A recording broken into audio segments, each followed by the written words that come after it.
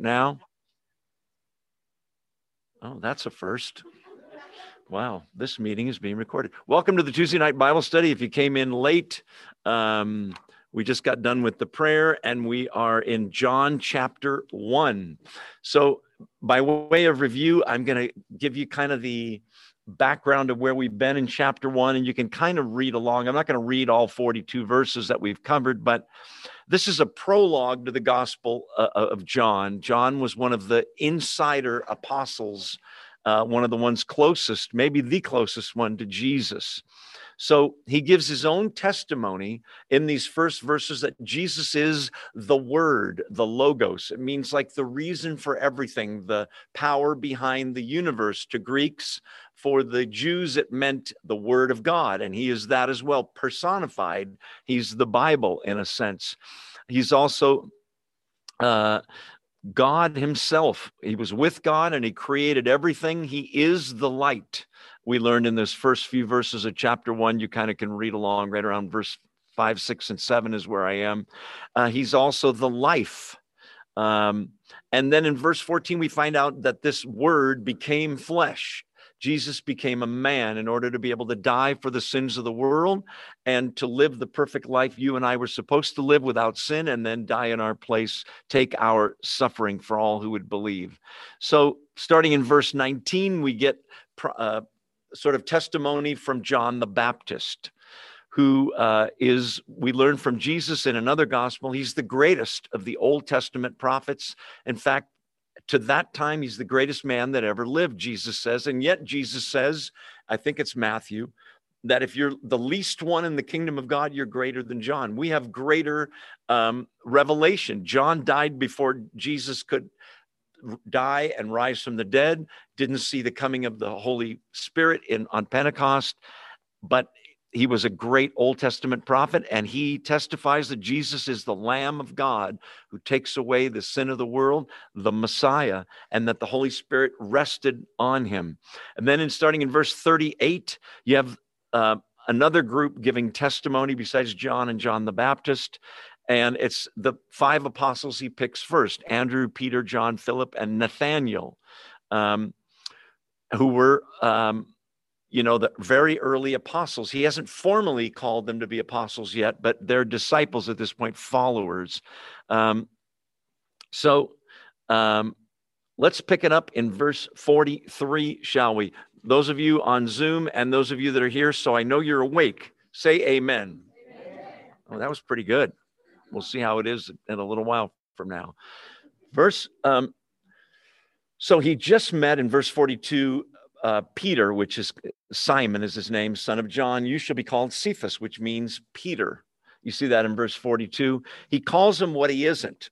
He's not a rock, and he's often, kind of a little ADD and a little shoot from the hip kind of guy, but you'll see him really grow as we go along. Verse 43. The next day, Jesus decided to leave for Galilee. Finding Philip, he said to him, "Follow me."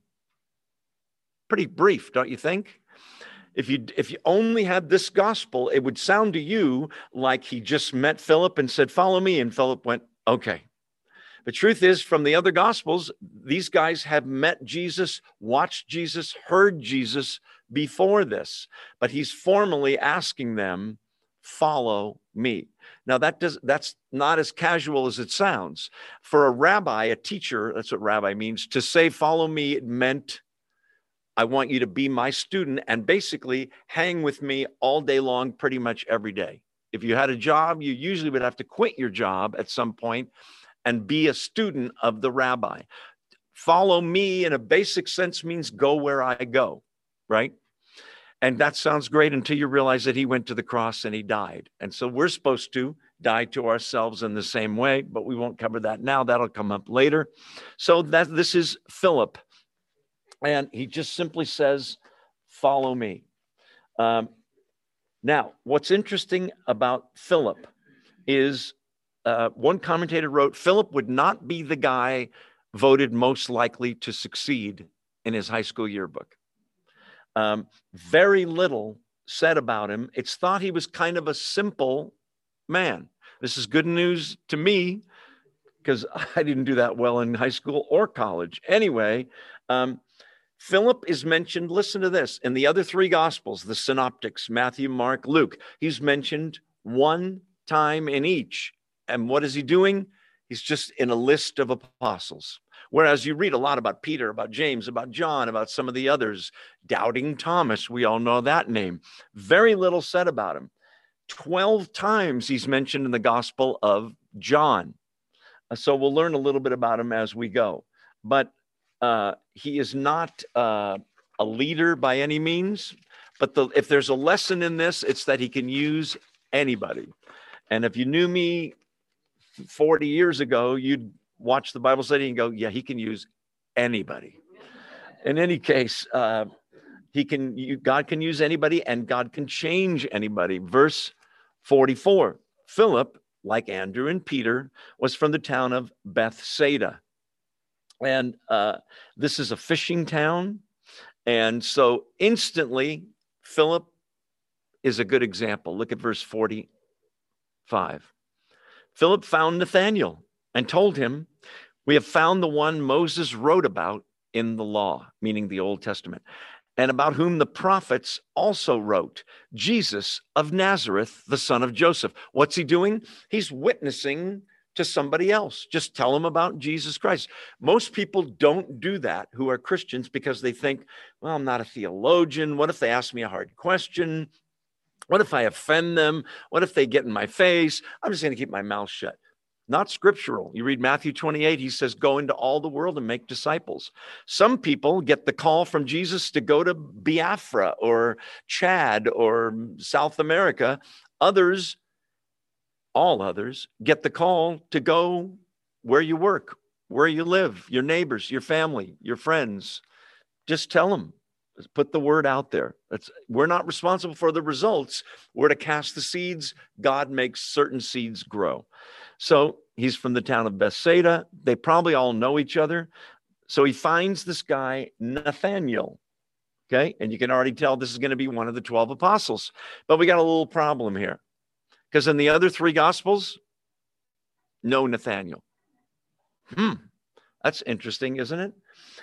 To me, it is. But there's a guy in the other Gospels named Bartholomew who's not mentioned in the Gospel of John. So is that a mistake? No, it's the same guy.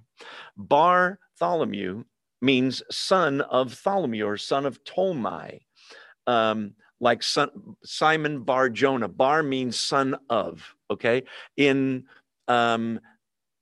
Arabic, like for the Muslims, you've heard of Osama bin Laden. Bin is son of, same kind of thing. Bar, son of.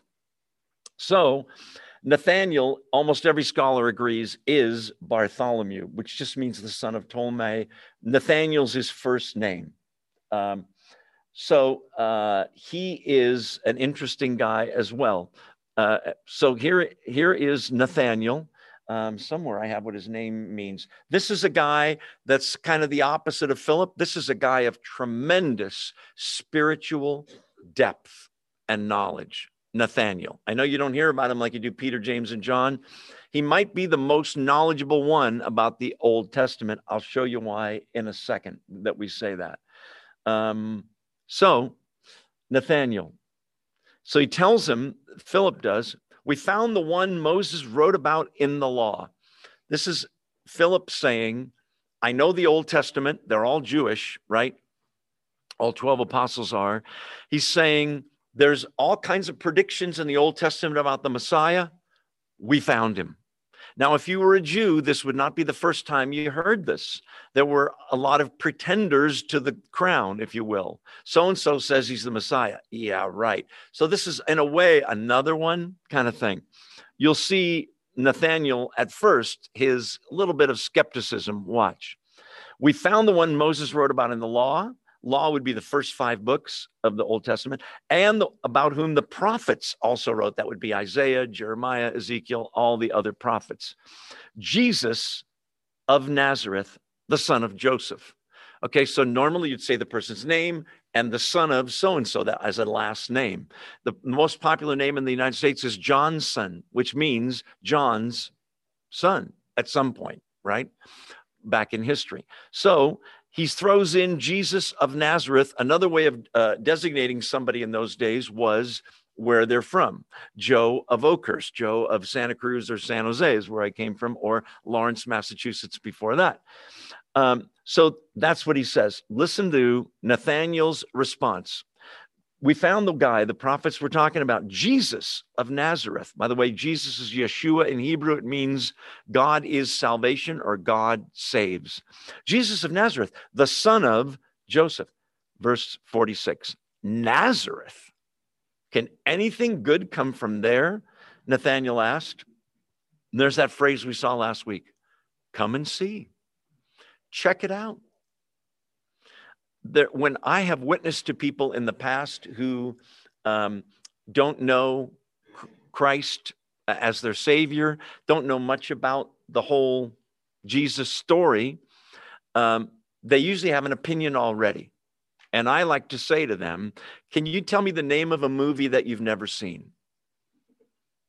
What? A movie that you've never seen. You've heard of it, you never saw it. Okay, and they'd name some movie. And then I would say, okay, in that movie, what did you think about the acting? Or how about the cinematography? And did you like the way it ended? And they usually say, I told you I didn't see it. So if you didn't see the movie, you really can't have an educated opinion, can you? No. Have you read the Bible? Have you read the whole New Testament about Jesus Christ? 4 different autobiographies and then several other books of the Bible after that? No. Then is it wise to have an opinion? Because Jesus is sort of a movie you've never seen, right? But beyond that, the Bible says, Old Testament, taste. It's not just get the knowledge. Taste and see that the Lord is good. So, just an interesting thing I thought I'd throw in there. Okay, so Nazareth is a small town. Let's back out, zoom out on Google Maps here. They had Google Maps then, but it was very slow. Okay, Galilee would be like if you're from Chicago or New York or Los Angeles or a big city, and somebody says, I'm from Arkansas. Galilee was kind of the sticks, okay? The country folk, not as educated, not as refined. And in Galilee, there were some bigger cities, but there were also just podunk little nothing towns like Nazareth that not only had an insignificant reputation, it even had a kind of a bad reputation. I'm not going to name any small towns here because don't you know it, somebody will be from that town and write me a letter. I was going to, and now I'm not going to. Anyway, can anything good come from there? Now, the Jews knew that the Messiah comes from Bethlehem, same place as David. Does Jesus come from there? Yes, he's born there, but he's raised in this podunk town called Nazareth. Okay. There's an obscure verse in the Old Testament that says about the Messiah, he shall be called a Nazarene. Kind of interesting that there was a little obscure prediction, not only Bethlehem, Nazareth. Most Jews didn't know it, so you get the little dig. Now, it turns out Nathanael is from Cana, C-A-N-A, which we're going to have in chapter 2, a whole story about what happens there. Another small town, about 9 miles away from Nazareth. There might be a little competition between the two towns. Can anything good come from there? Come and see, said Philip. So the two are walking toward Jesus. Jesus sees them walking, verse 47. When Jesus saw Nathanael approaching, he said of him, mind you, this is not somebody he's met before. They have never met. You'll see that in a second. So Jesus sees Nathanael approaching, and he said of him, here is a true Israelite in whom there is no guile. There's nothing false. There's no deceit, various ways to translate the word. Okay? So this is what may look like a first impression from Jesus. You ever see somebody and you kind of size them up, and this isn't what Jesus is doing. Remember, Jesus is God in a man's body. Therefore, he's omniscient. Okay, omni meaning all. Science is the second half of that word, meaning knowledge. He has all knowledge. God, like Jesus, there are some things he can't do. You say, wait a minute, I thought God was all powerful. He is. But God can't sin, for example, right? Neither can Jesus. God and Jesus cannot learn. They can't. He knows. He sees him and goes, I know the whole story about this guy now. And he's going to prove it in a second.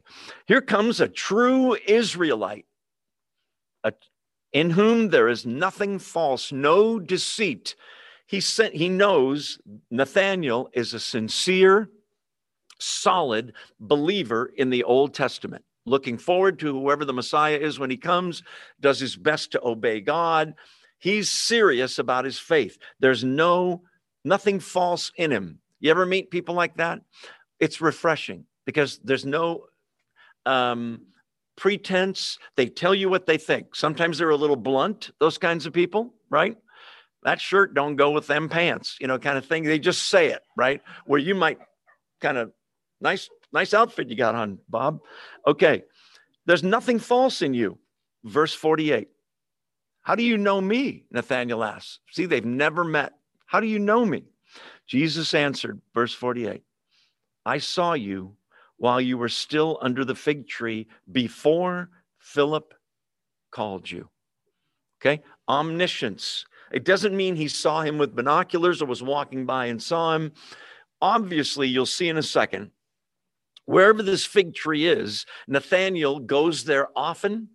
It is kind of a spiritual place for him. The fig tree, by the way, in the Old Testament represents Israel. This is a true Israelite. He was under the fig tree. What was he doing? We're not told, but I'm going to tell you my opinion, okay? At least he was praying, or he was reading a scripture. He was meditating on God and on the Messiah coming, and something very spiritual. This was his place that he went, and it was a place that's private, so that he was shocked that anybody saw him there. It was not like the fig tree was right next to Highway 17, and you go, well, no wonder you saw me. People are going and coming. Not so. How do you know me? I saw you while you were still under the fig tree before Philip called you. So earlier that day, maybe a week ago, something happened under the fig tree for this Nathanael guy. Jesus, proving his omniscience, all-knowing nature, demonstrates it. Then Nathanael declared, verse 49, Rabbi, you are the Son of God. You are the King of Israel. Now, doesn't that seem a little bit like kind of overdoing it? Really? Just from, I saw you under the fig tree. Clearly, it's not just, I saw you at Safeway 2 weeks ago, big deal, right? Something is going on here more than it seems. Okay, for Nathanael, who is a true Jew, he speaks his mind. He is so blown away at Jesus's knowledge. There's got to be other things going on here, and we're going to kind of take it apart as we go. So he declares, number one, Rabbi, which means teacher. You're much more than a teacher. Look what he calls him. You are the Son of God, the King of Israel. Okay? This takes some faith because he's not the King of Israel. There's no crown, probably looks poor. He's an ex-carpenter that's now an itinerant preacher, right? Traveling around. But he knows, just because of what Jesus said, this is the guy. Maybe was it revealed to him under the fig tree? Speculation. We don't know. But I'll tell you what I think went on under the fig tree in a second. So he calls him the Son of God, the King of Israel. I'm sure Philip and any of the other apostles went like this.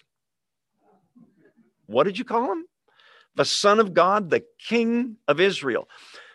Predicted in the Old Testament was this Messiah figure who was supposed to be the Savior, okay? He was supposed to sit on the throne of his father David, and long ago ancestor David, and rule in Israel, okay?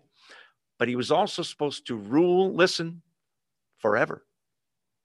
Which already hints, if you're a man, you can't pull that off. You're going to get old, you're going to die, or someone's going to murder you. If you're a king, those sorts of things happen. An eternal kingdom is the Messiah's. That's why he knows he's the Messiah, and he knows that the Messiah is also called the Son of God. Now, the word, by the way, I'm backing up a little. Here comes a true Israelite in whom there's no deceit, no guile. You could translate this. Here comes a true Israelite in whom there's no Jacob. You say, well, who's Jacob? Old Testament, Abraham, father of the Jewish people, has a son, Isaac. I'm giving you the short version. Isaac has a son, Jacob. Jacob ends up having 12 sons, which become the 12 tribes of Israel. Don't let me get into the math. It's a little fuzzy, but Jacob means, are you ready? Can you imagine naming your son this? Deceiver, trickster, somebody you can't trust. What's your name? A deceiver. Nice to meet you. Look at this used car I have, right? Jacob, if you know the story of Jacob, he's a deceiver. God renames him and turns him into Israel. Okay? A faithful man. But he chooses this guy that's a deceiver. Okay. I'm about to show you that I think that under the fig tree, Nathanael was either reading or praying about or meditating on Genesis 28. We're going to go there in a second. Don't go there yet. I saw you turning already. Okay, so what's going on here? He may have prayed to see the Messiah, but he knows Jesus can see him when no one could have seen him. What I'm looking for, let's see. There's all kinds of verses in the Bible where Son of God and King of Israel are references for the Messiah. I won't make you turn there, but 2 Samuel 7 says the following. God says to David, King of Israel, I'll raise up your offspring after you, okay? Which he's talking about Solomon. But like a lot of things, there's a double meaning, a near in time fulfillment and a future distant in time fulfillment. Watch. I will raise up your offspring after you. Who shall come from your body. I will establish his kingdom. Oh, one of my descendants is going to be a king. Good so far.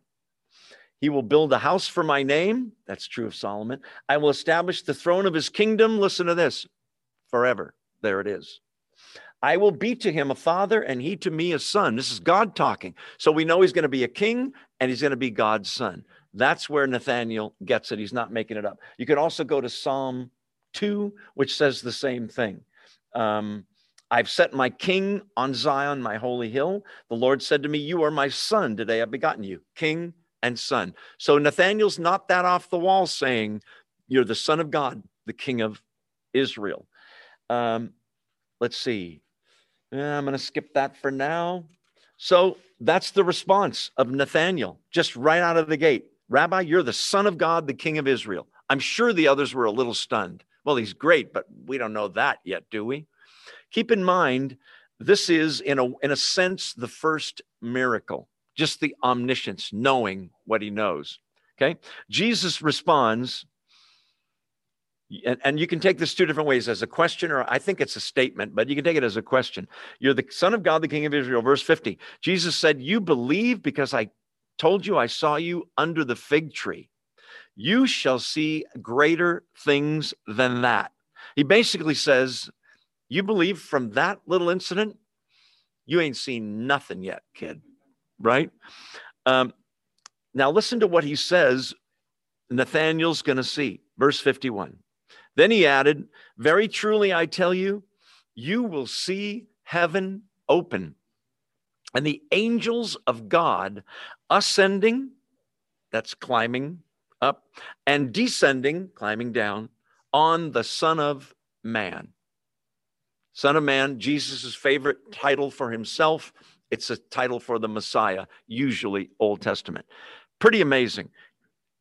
Jesus shows his full knowledge of everything. Nathanael says, you're the Son of God, the King of Israel. Jesus says, just because I saw you under the fig tree, you're going to see heaven open, number one.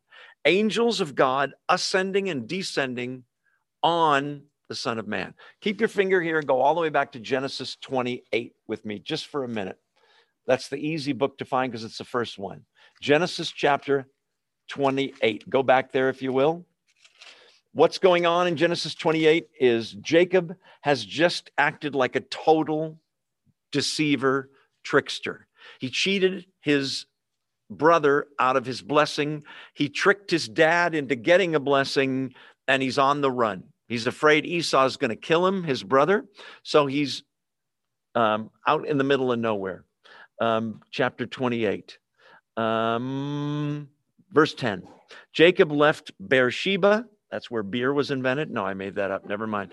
And set out for Haran. When he reached a certain place, he stopped for the night because the sun had set. Keyword, just in the back of your mind. Keep it in the back of your mind. Place. Okay? I'll show you why in a second. He reached a certain place. Stops for the night. The sun had set. It's dark out. He's got to sleep outside by himself. Taking one of the stones there, he put it under his head and lay down to sleep. How tired do you have to be to use a stone for a pillow? Mike Lindell would be shocked with this news. Okay. So he takes a stone, puts it under his head, lays down, and he sleeps. Verse 12, he had a dream in which he saw a stairway. Some translations have a ladder. It can be either thing. It's just some sort of a thing that's built that takes you from down here to up there. Okay. So in the dream, God gives him a vision, and it's a stairway basically to heaven. Those of you that like Led Zeppelin, you know that song. He had a dream in which he saw a stairway resting on the earth with its top reaching to heaven, and the angels of God ascending and descending on it. There above it stood the Lord. Okay, stop right there. Sound familiar? Sounds like what we just read, with one change. Did you notice what it is? What are the angels ascending and descending on? A ladder or a stairway, right? Not in John. It's the same thing word for word, except he tells him, you're going to see angels ascending and descending on. And Nathaniel's going, yeah, a ladder, a stairway. And he goes, no, me. Okay. Now go back to John, if you will, those of you that are completely confused like me. And let's see if we can dig a little deeper. You will see heaven open and the angels of God ascending and descending on the Son of Man. What's going on here? Number one, would you agree that Earth down here, we live in 3 dimensions plus time, actually 4 dimensions, and we can see each other in trees in the sky, and we can't see God, right? We can't see normally. We can't see heaven. We can't see angels, but we believe as believers, don't we? They're there, right? So a stairway or ladder that could connect this realm of physical earth with the heavenly realm would be a sort of a gateway. Are you with me so far? A doorway to heaven, a way to get from here to there, and a way for messages, because the word angel means messenger, and messengers bring a message, right? A way for messages to come down and to go up, prayer, if you will. I believe, and I'm not the only one, a lot of scholars believe Nathaniel was reading what I just read in Genesis 28, or meditating on it, or praying about it and wishing he could see the same kind of thing. And Jesus blows his mind even more by saying, I even know what you were reading. I know what you were meditating on. You're going to see heaven open and angels ascending and descending on me. Meaning what? I wish I could get to that stairway because maybe I could climb to heaven when I die. Jesus is saying, I am the way to heaven, right? Notice that it doesn't say there'll be all kinds of different stairways. There'll be Hinduism, and there'll be, just live the best life you can and you'll get there. There's one stairway, one ladder. He's saying, I'm it. John 14:6, he says, Jesus does, I'm the way, the truth, and the life. No man comes to the Father except by me. The one stairway. So, heaven open and messages going back and forth. Basically, he's saying, when you see the miracles, when you hear my words of wisdom in the Sermon on the Mount and other sermons that Jesus gives, when you hear what I'm saying, when you see what I'm doing, when you see the protection of God on me, you will see those angels from God coming down, and you'll see the prayers going up and the messages and the openness between heaven and earth. That's why I'm here. That's basically what he's saying. Angels are said to have ministered to Jesus in the Garden of Gethsemane. Do you remember that? Luke 22. In the wilderness where he's tempted by the devil, remember that? 40 days. Angels come and minister to him after that. Doesn't mean Nathaniel saw that, but I'm just giving you a couple of examples. We already talked about the whole messenger thing. The connection between the heavenly realm and the earthly realm is not a philosophy. It's not a way of life. It's a person. That's Christianity. Every other religion, listen, say amen so I know you're awake. Amen. Every other religion is D-O. Do this. Do the eightfold path of Buddhism. Do the 5 pillars of Islam. And be as good as you can. Do it. Christianity is D-O-N-E. Done. Jesus did it. Did what? Lived the sinless life you were supposed to live. Died the horrible death you and I deserve. Paid for our sins. Opened the way to heaven. Right? Ascended to heaven, sits at the right hand of the Father. He is the stairway. You can choose your own stairway. It's not going to go all the way up. If you've ever been in San Jose at the Mystery House, they have all these stairways. We grew up in San Jose, didn't we? Several of us. Ken, too. There's all these stairways in this house. This lady was a little partly cloudy, you might say, to use a weather term. She would build and build stairways that go nowhere. Okay? That's, in the words of the Bible, that's what other philosophies and religions are. They look, those stairways, I've been in that house, took the tour, and there's stairways that look pretty good, and then you look and there's just a wall there. It leads nowhere. So Jesus is that staircase, that communication, that open way to heaven. We already talked about that. There's people that go so far as to say, notice Jacob put his head on a rock. Jesus is the rock. I don't know if we're stretching things, but it's interesting anyway. Let's see. We already talked about that. Okay. Nathaniel, remember, what did he say? What's the first thing he said? Nazareth. That what place? Can anything come good from that place? It's all about the place. Because Jacob, I didn't read this to you, but in Genesis 28, go home and read it tonight, the whole story. When he wakes up from that dream, he's so blown away. He says, he looks around and says, it looks like an ordinary place, but God is here, and I didn't know it. Okay? And he builds like sort of a memorial thing in that place. Muslims have a place called Mecca, right? They pray facing Mecca, I'm guessing, right, 5 times a day. They have to go there once in their lifetime if they can. Medina is a holy place. Jerusalem is a holy place, right? Christianity says places are out. It's a person. The beauty of this is you are as close to God where you are right now as anybody in Jerusalem or Bethlehem or Medina or the North Pole or Mars or Venus. You are as close as you can get. In fact, closer because God lives inside of you. This person that is the stairway. Let's see. So he's into this whole place thing like Jacob was, like the fig tree was for him. And Jesus sets him kind of straight.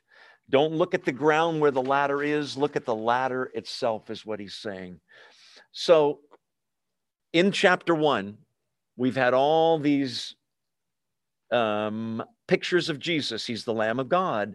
He's uniquely anointed by the Holy Spirit. He's the Son of God. He's the King of Israel. I won't read the whole list again. The rest of this book, and we've already seen a couple miracles, is John showing you, here's how he, listen, proved it with miracles. Jesus did things that no human being can do. Enough of them that it is proof of his deity. that he really was the Messiah. I like to ask people who don't believe in Jesus, do you know the life story of Jesus? If they do, I say, what didn't he do that you think somebody that was God in a human body could do? How about controlling nature? Oh, wait, he did that, right? Told the storm, stop, and the storm stopped. Remember?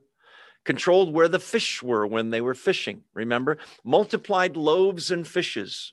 Creation miracle, really, right? Out of very little, he makes a lot. Healed the sick, raised the dead, rose from the dead himself, ascended to heaven, and they watched him go in Acts chapter 1, right around verse 9 or 10. You can look that up later. Trust me, I'm pretty sure that's right. So, last thing before we move on. We need to be like these people. We may have been skeptical at first. Jesus of Nazareth. Oh, I went to Catholic church. Really? Is Jesus? But as you investigate, as you come and see, as you taste and see that he is good, that it's all real, if all you do is believe, you're only halfway there. Because you're supposed to witness like John the Baptist did, like John is doing as he's writing, like Nathaniel is going to do, like Philip, who went and grabbed somebody and went, we found him. Come check it out. Jesus in this chapter, the Word, the light, the only begotten of the Father, Jesus Christ, the only begotten God, the Lord, the Lamb of God, a man, the Son of God, Rabbi, teacher, Messiah, Jesus of Nazareth, son of Joseph, King of Israel, Son of Man. By the way, son of Joseph is that's legally who he was, his earthly father, although not his biological father. He's the son of Mary, actually, and the son of God is his father. Fully God, fully man. So the rest of this book is going to be proving everything that we've been reading. Let's go on to chapter 2, shall we? On the third day, a wedding took place at Cana in Galilee. Jesus' mother was there. Hold on, I'm on the wrong page. There we go. Jesus' mother was there, and Jesus and his disciples had also been invited to the wedding. So let's get the scene. Number one, forget everything you know about weddings, okay? This is a Jewish wedding 2,000 years ago. A short wedding would be 3 days. A normal wedding, 5 to 7 days long. Spend the night. It's a party and a half, okay? It's a big deal. It's a social thing. And this is at the small town in Galilee where Nathaniel's from. And Jesus' mother is there. Got the picture? We're going to talk about Jesus' mother, Mary, as we go here. And hopefully not offend somebody, but probably we will. Jesus' mother's there. And Jesus and his disciples, that would be the 5 we just met. James, John, Nathaniel, Philip, and Andrew. So there's a little problem at the wedding. Okay. To this point, he has done no public ministry. He has done no public miracles or healings that we know of. Okay. He's gathering disciples, but not really doing miracles yet. Verse 3, when the wine was gone, Jesus' mother said to him, they have no more wine. Okay. Now, Jesus is not a caterer. He's not a bartender. Doesn't work for the winery. Okay. It's a little bit of a non sequitur. Why are you telling me? I'm a guest just along with you. To run out of wine. Wine in the Old Testament is symbolic of joy. Okay. And to run out of wine was the kind of social mistake that would put a stigma on your marriage and on your household forever in that culture. You know, that's the guy, they had a wedding. They ran out of wine. No. Yes. Kind of like the party's over, right? It's like the band quit early as a musician, right, Jeff? We're important. So there's no wine. They've run out of wine way earlier than they were supposed to. Maybe more guests showed up. Probably several hundred people are at this wedding. They're eating. It's several days long. No wine. which makes everybody feel like the party's over. The wine in those days had alcoholic content. Don't believe what the Mormons say. They say it was grape juice. There's a word for grape juice. That ain't what they're using here. It's wine. Is it the same proof or strength that we have wine in bottles today? No, less. Okay. The water in that area was not very pure. You couldn't drink straight water without probably getting a stomach ache or getting pretty sick. So they would mix water with a little bit of wine to kill the germs, kind of thing, or drink the straight wine, but it wasn't as powerful, but it was alcoholic wine, if you will. We're going to be serving, we're going to have an open bar here later. So just kidding. Okay, so there's a little problem. And Jesus' mother comes to him and says, they have no more wine. Verse 4, woman, NIV has dear woman, not in the original. Woman, why do you involve me? Jesus replied, my time has not yet come. This is a hard phrase to translate. Basically, what he's saying is, what's that between you and me? In other words, is this my problem? Why are you telling me this? By the way, it sounds a little abrupt that he calls his mom woman. Okay. In that culture, it would be the same as in our culture if you lived in the South and you said ma'am to somebody. It's respectful. It doesn't like a woman. Get in here, woman. It's not like that at all. However, it's not as affectionate as mom or mama or mother. Okay. He is not 5 years old when he did call her mother. To be a perfect person and never sin, he always respected, honored, right? Obeyed his parents, right? Joseph is almost certainly deceased at this time, dies pretty young. It's thought Joseph was much older than Mary. Mary is probably 14, 13, 15, 16 when she has Jesus. So if he's 30, she's mid-40s kind of thing. But still his mom. It's still respectful, but he wants her to know, I'm 30 years old. I'm here to obey my Father in heaven. You're still my mom. I still respect you. But he reacts by saying, why do you involve me? My hour is literally how it reads, has not yet come. Every time in the Gospel of John, when he talks about his hour, he means the hour when he's going to go suffer, die, rise from the dead, ascend to heaven. That's the real reason he's there on earth. My hour has not yet come. Another way to take it is my ministry hasn't yet begun. You're kind of jumping the gun here. I was going to start in 3 weeks, but here you are rushing me. They have no wine. Now, because he's done no miracles, some scholars think she's just telling him, like, could you and your disciples go to the 7-Eleven and get 5 cases of wine, right? Is there something you can do? Probably, being the perfect human being, she had other children. We'll talk about that in a little while.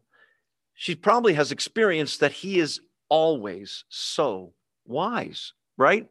He's the one she goes to.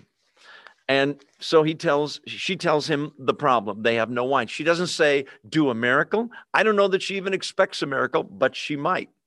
I don't think he's done any miracles to this point, but she brings him the problem. Object lesson number 1 for y'all, that's plural for you.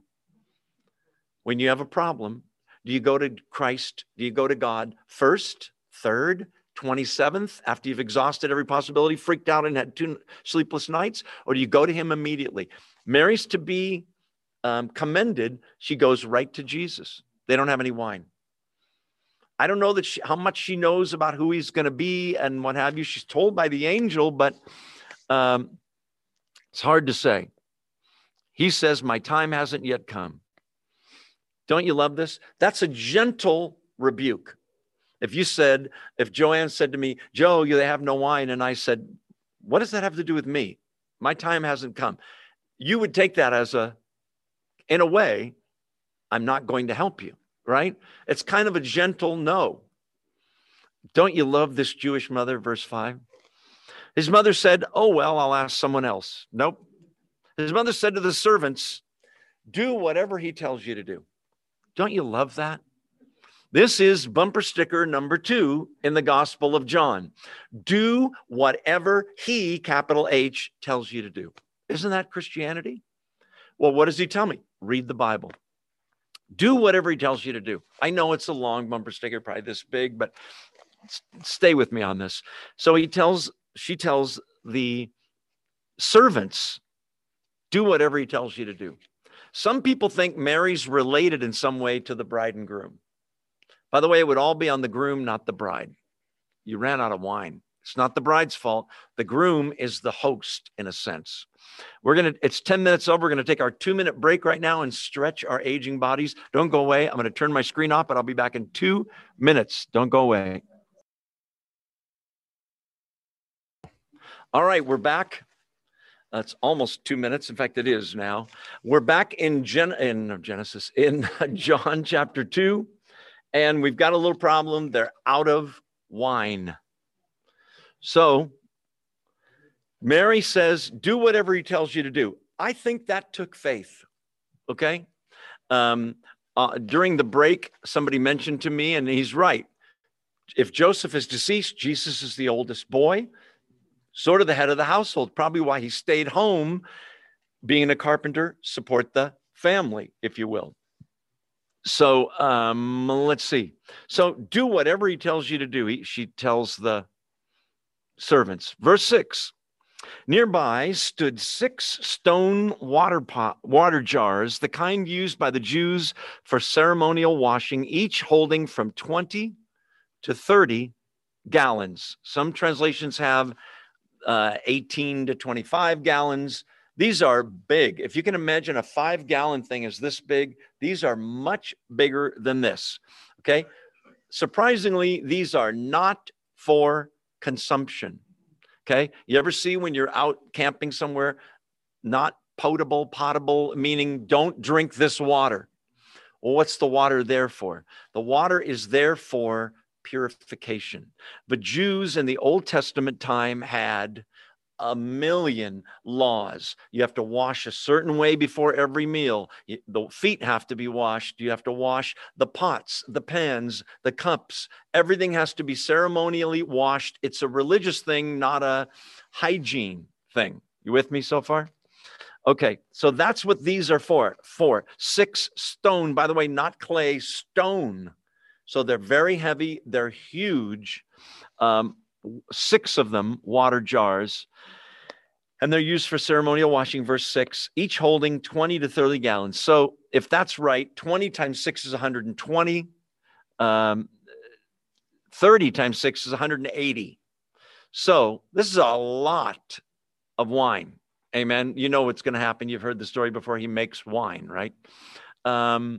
So somewhere between 120 and 180 gallons, not a bottle of wine is a quarter of a gallon roughly, right? Liter kind of thing, quart, whatever you want to say, depending on how cheap the wine is you drink. Okay, each holding 20 to 30 gallons. So Jesus takes charge. Verse 7, Jesus said to the servants, fill the jars with water. So they filled them to the brim. Now, why is that detail in there? I'll tell you why. Because God knows how suspicious people are. Okay. And if they filled them, but there was still some room, you could have put in some really strong alcoholic thing and made wine, shake it up real good. They're filled to the brim with what class? Water. This would take some time, by the way. 20 gallons each thing, whatever, however big they were. Fill them up to the brim. So they filled them to the brim. This is sort of like the resurrection, where the more you look at it, there's no other way out of the problem of how did he come back from the dead? Well, he wasn't really dead. You can look at that as much as you want. The Romans, who were professional killers, the crucifiers, testified he was dead. So this is like one of those. There's no way around the fact that this is a miracle. The problem is, Todd and I were talking about this earlier. The problem is Jesus doesn't want to start the ministry yet. So he's got the task of doing a miracle to save the wedding without everybody knowing, oh, Jesus, thank you. Okay. I want you to notice Jesus doesn't say magic words and incantation. Water be wine. You know, he spoke the universe into existence. Let there be light, right? This is a very under the radar, like kind of quiet miracle, if there's such a thing. So fill the jars with water to the brim. Then he tells the servants, verse 8, now draw some of it out. They think it's still water, and take it to the master of the banquet. They did so. That's verse 8. Okay, stop right there. You're one of the servants. Okay, you do as you're told. This dude at the wedding said, go fill up those jars with water. It's going to take some time, those giant pots. Fill them all up with water. You're a servant. You and your fellow servants, you know what you did. You filled them up with what, class? Water. And by the way, not drinkable water.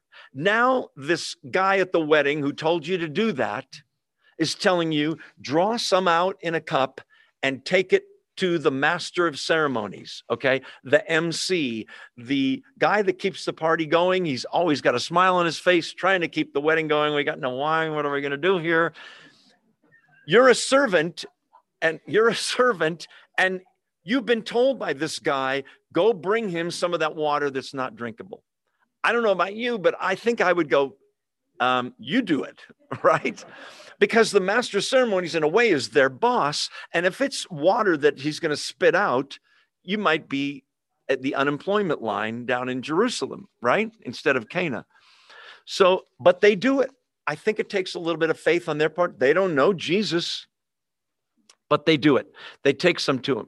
Verse 9, and the master of the banquet tasted the water that had been turned into wine. You say, when did that happen? I don't know. As soon as the jars were filled, as soon as they put some in, on the way there, up to the master, who knows? Who cares? It's a miracle. Quiet miracle, but a pretty cool miracle. My question I'm going to ask you in a second is, what kind of miracle is this? It's not healing. It's not raising somebody from the dead. I also want you to notice this is not an emergency. Jesus has people, and he encounters fathers come to him and go, please help me. My daughter's dying. Remember that story? Mary and Martha send word to him. Lazarus is very, very sick. He's on his deathbed. This isn't that. We're out of wine. So serve root beer. I'm kidding. They don't have root beer. Okay, so let's keep reading, shall we? I'm looking at my notes here. These pots were for ceremonially washing. All the rules, the law, the regulation of Judaism, over and over, keep washing. Why do we have to keep washing? Because we're dirty?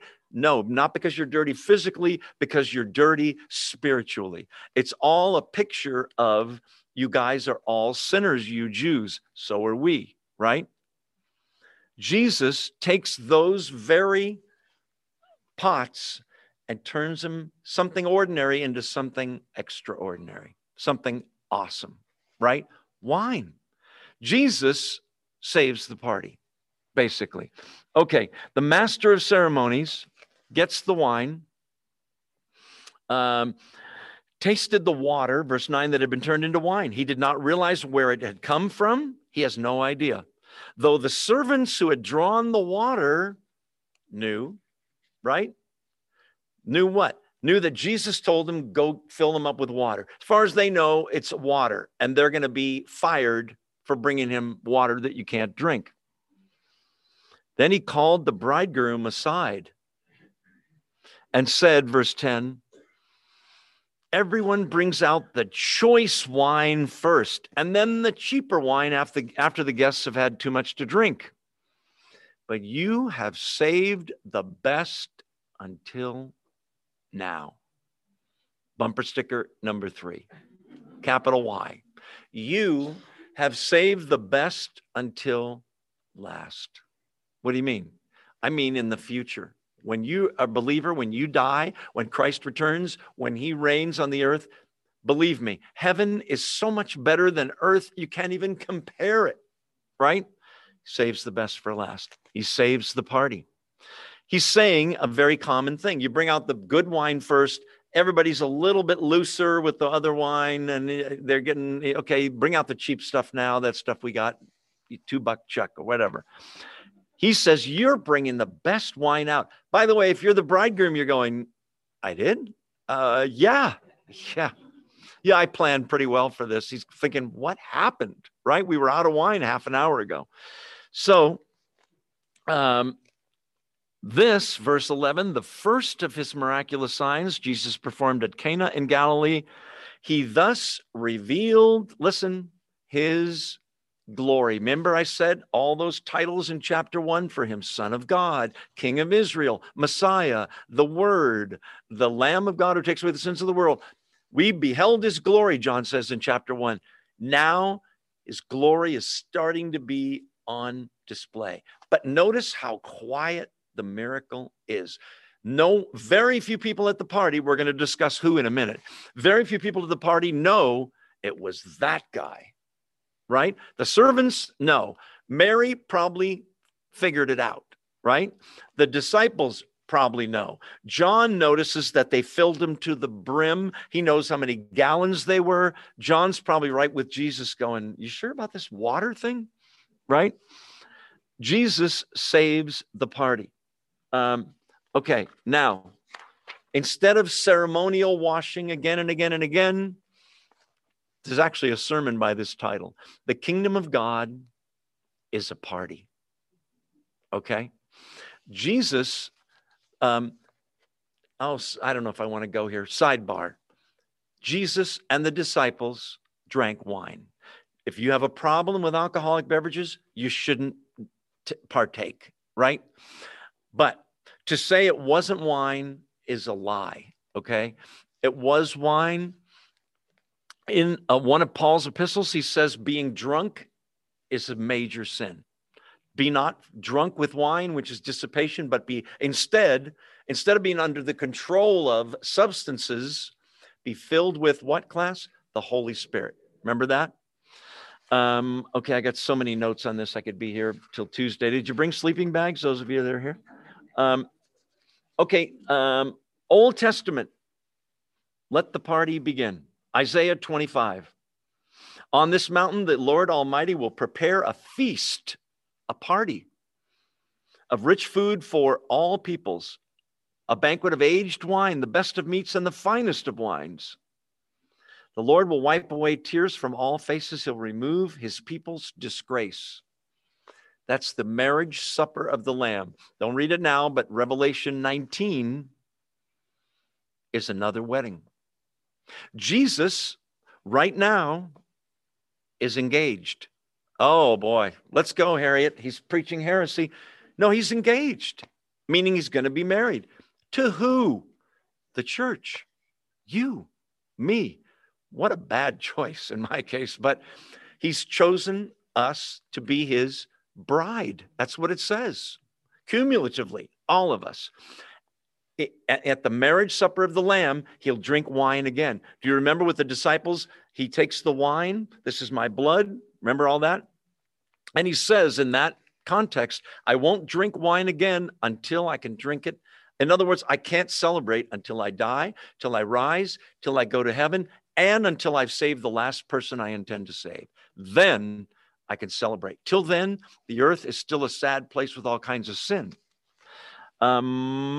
Okay, so John MacArthur talks about this whole wine thing. What kind of miracle is it? It's a creation miracle, right? That he created the world out of nothing. The world, in the beginning, God created the heavens and the earth. Created in Hebrew is bara. There's two words for created. One is I got some wood together and I chipped it together and I made a chair or a little dolphin or whatever. Bara is created out of nothing. Okay. He took wine and changed the molecular structure. John MacArthur in his commentary on this passage says, what do you need for wine? Grapes. Where do you get grapes? Grapevines. Where do you get grapevines? Seeds. Where do you get seeds? Other grapes. Do you see the infinite regression here? Okay, so you get some grapes, yeah, and then you have wine. No, you got to pick the grapes. Okay, now what? Now you got to crush the grapes. None of this was done, right? There's no vines there. There's no grapes. There's no crushing. We need time for it to ferment. Okay? One little weird sidebar. Let me throw this out there to you as well. Creation. Two schools of thought in Christianity. I don't think this is an issue we need to divide over, and that if you disagree with me, you're not a Christian. I don't think that at all. There are Christians that believe the earth is billions of years old, and God created the world, but it was billions of years ago. You with me? There are Christians like me that believe the earth is way younger than that, way younger. And there's a lot of scientific evidence for that. That's not why we're here. That's another talk.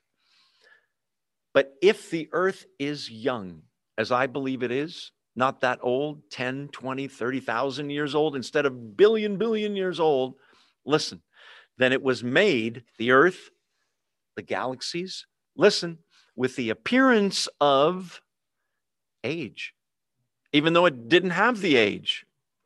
The wine has the appearance of age. He's looking at this going, oh, 42 BC. This is a great, he wouldn't know BC, right? This is vintage. This is really good stuff. And the servants go, we just poured it. What? Appearance of age. I thought I'd throw that in at no extra charge. It's a creation type miracle. When he heals people, that's different. But sometimes he restores withered hands, right? Creation miracle. Loaves and fish. Then there's miracles where he shows his dominance over nature. Like I said, calming storms. Remember all that? Okay. God is concerned with your non-critical problems. Do you mean he doesn't care about the emergencies? Oh, no, he really cares about the emergencies. But don't feel like God's at a big desk like the president with 46 phones and they're all ringing with prayers and he can only answer so many. And please hold, he's God, okay? Day or night, you don't get a recording, you get God when you pray. And he's anxious to listen to our prayers, and he loves you.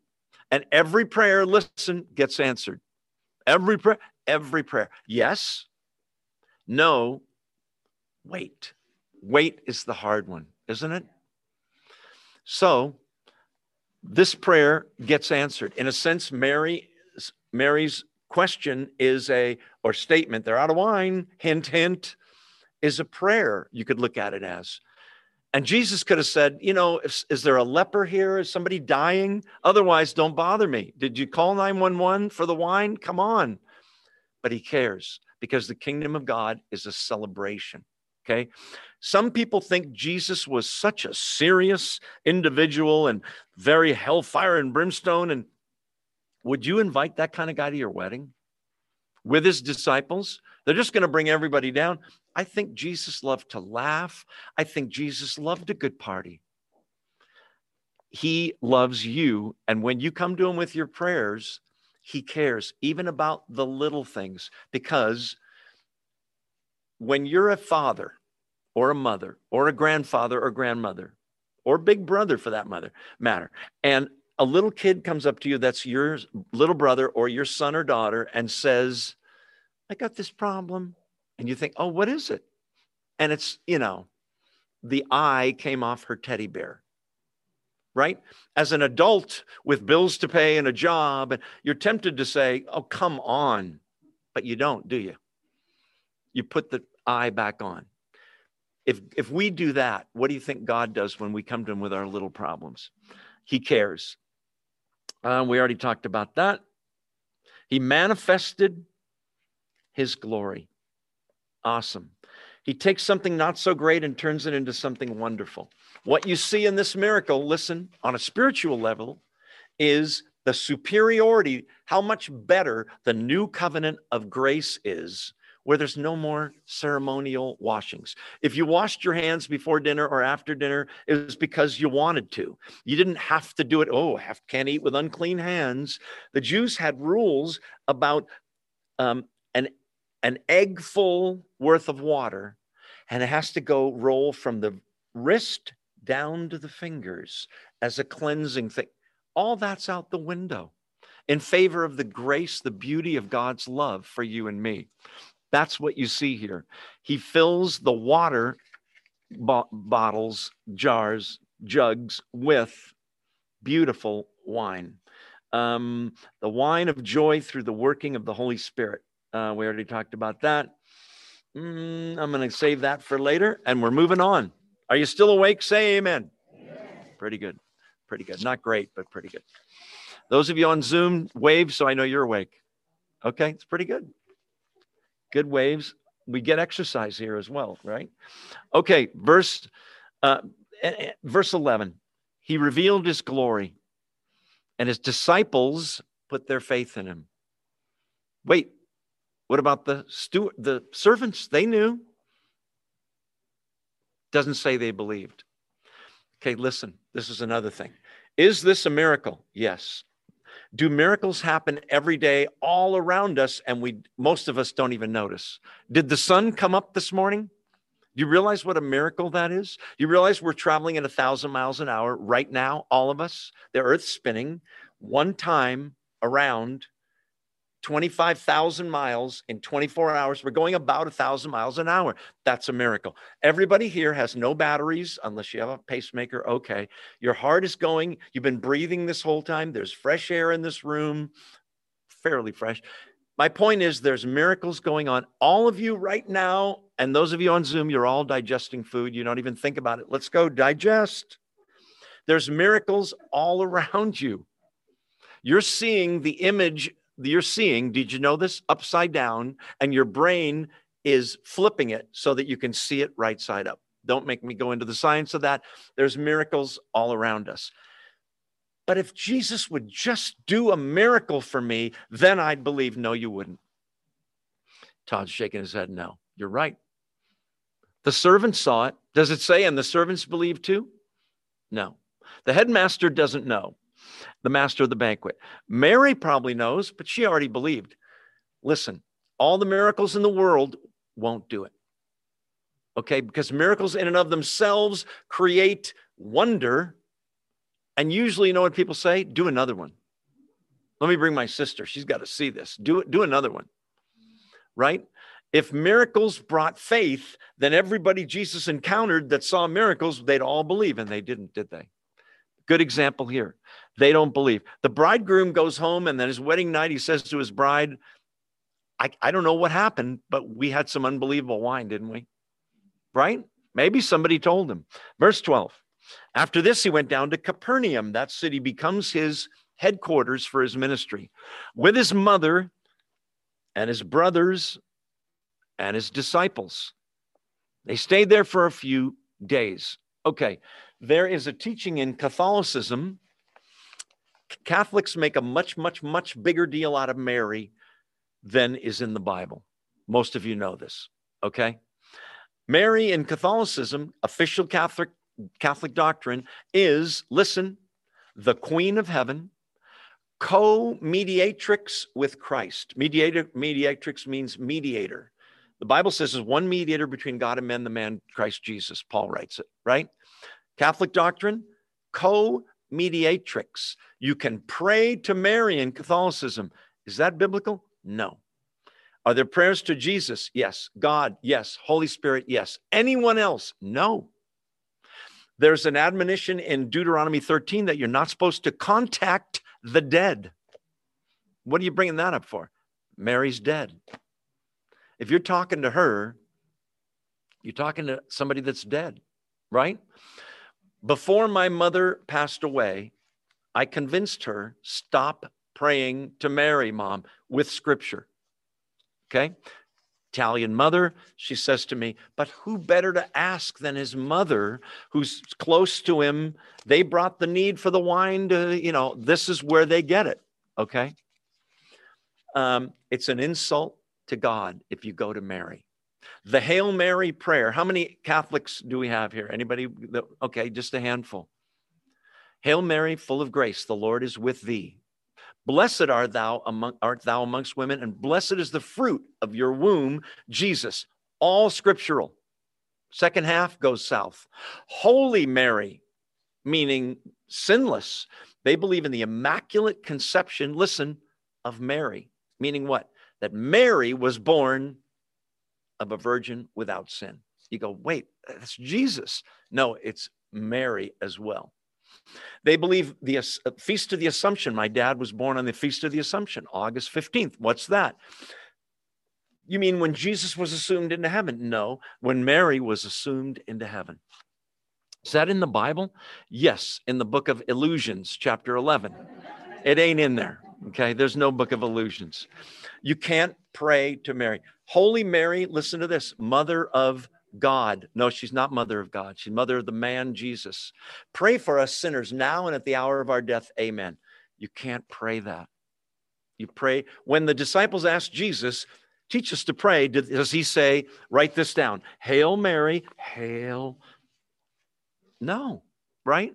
You pray to God the Father in the name of the Son and the power of the Holy Spirit.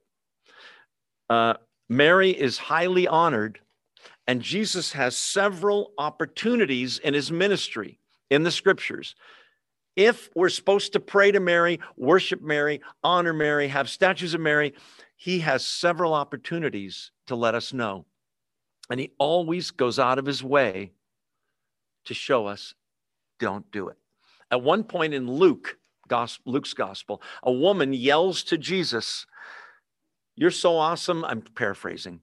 Blessed is the womb that bore you, the woman that gave birth to you, and blessed are the breasts that nursed you.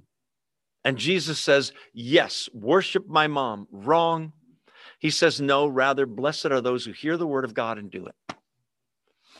Mary and his brothers come to a house where he's teaching that's so packed you can't even get in. Somebody sends word to him, you know, your mom and your brothers are outside and they want to speak to you. Golden opportunity. Jesus could have said, everybody make way for the Queen of Heaven. Here she comes. Let's hear it for, you know what he says? But who is my mother? And who is my brothers and my sisters? And he, gesturing to those around him who believe, he says, behold, my mother, my brother, and my sisters. Did you just notice what was left out? Mother, brother, sisters, father, right? Doesn't say, and Joe, my father back there. He says, my father's that one, right? God. Okay, enough Catholicism for one evening, don't you think? Chapter, see, I told you I was going to step on some toes, and I bet I'll get emails after this. Okay, let's move on. So there's his mother and brothers. Oh, last thing. Catholics believe in the perpetual virginity of the Virgin Mary. What does that mean? She never had any other kids, just Jesus. Hello, brothers, sisters. He's got sisters. We know the brothers' four names are in the Gospel of Matthew, and they're in my notes. I always forget them. Obviously, there's Jude, who wrote the book of Jude. There's James, Joses, Joses, named after his father, and one other brother whose name I can't remember. But anyway, and he has sisters. We don't know how many. The Bible says Joseph kept Mary as a virgin until she gave birth. Meaning what? Then they had a normal marriage. They had other kids. Fully Joseph and Mary's, whereas Jesus was the half, he was Mary's child, but not Joseph's, except legally. Okay, let's move on. Verse 13, when it was almost time for the Jewish Passover, Jesus went up to Jerusalem. Jewish Passover goes back to the Old Testament when the Jews are in Egypt and they're slaves. Remember? And God says to Moses, I want you to lead my people out. And Moses says, we got a little problem. Pharaoh won't let us go. And God says, leave that to me. There are 10 plagues to show, hey, this Moses guy, his God is the real thing. Let him go. The last one is the plague where God takes the firstborn of every household. To protect the Jews, he says, so that the angel of death will pass over your house, every household sacrifice a lamb, put the blood on the doorposts, and when the angel of death comes over, he'll pass over your house and not touch anybody there, but all the other houses, he'll kill the firstborn as a sign for Egypt to say, wake up, these people are worshiping the real God, let them go. You with me? They celebrate that every year. Every Jewish family, every able-bodied male is required to go. Usually the whole family would go. Jerusalem at this time has between 200,000 and 300,000 people that live there. But the population swells to over 1 million, sometimes as many as 2 million, because all these Jews from Italy, from Greece, from Africa, from wherever, Spain, travel to Jerusalem for Passover. You got the picture? That's the background. So Jesus is keeping the law, so he goes up to Jerusalem to celebrate Passover. Verse 14. We got a little problem. We'll just introduce it this week and we'll discuss it next week. This is the cleansing of the temple. And there are two of those. I'll tell you about that later. Verse 14, in the temple courts, he found men selling cattle, sheep, and doves, and others sitting at tables exchanging money. Okay, the temple, there was an outer court, okay, which was called the court of the Gentiles. A Gentile is a non-Jew, if you will. Okay, that was where the non-Jews, the Gentiles, could worship. The temple was supposed to be a place of prayer, of reverence, of sacrifice, of worship for God.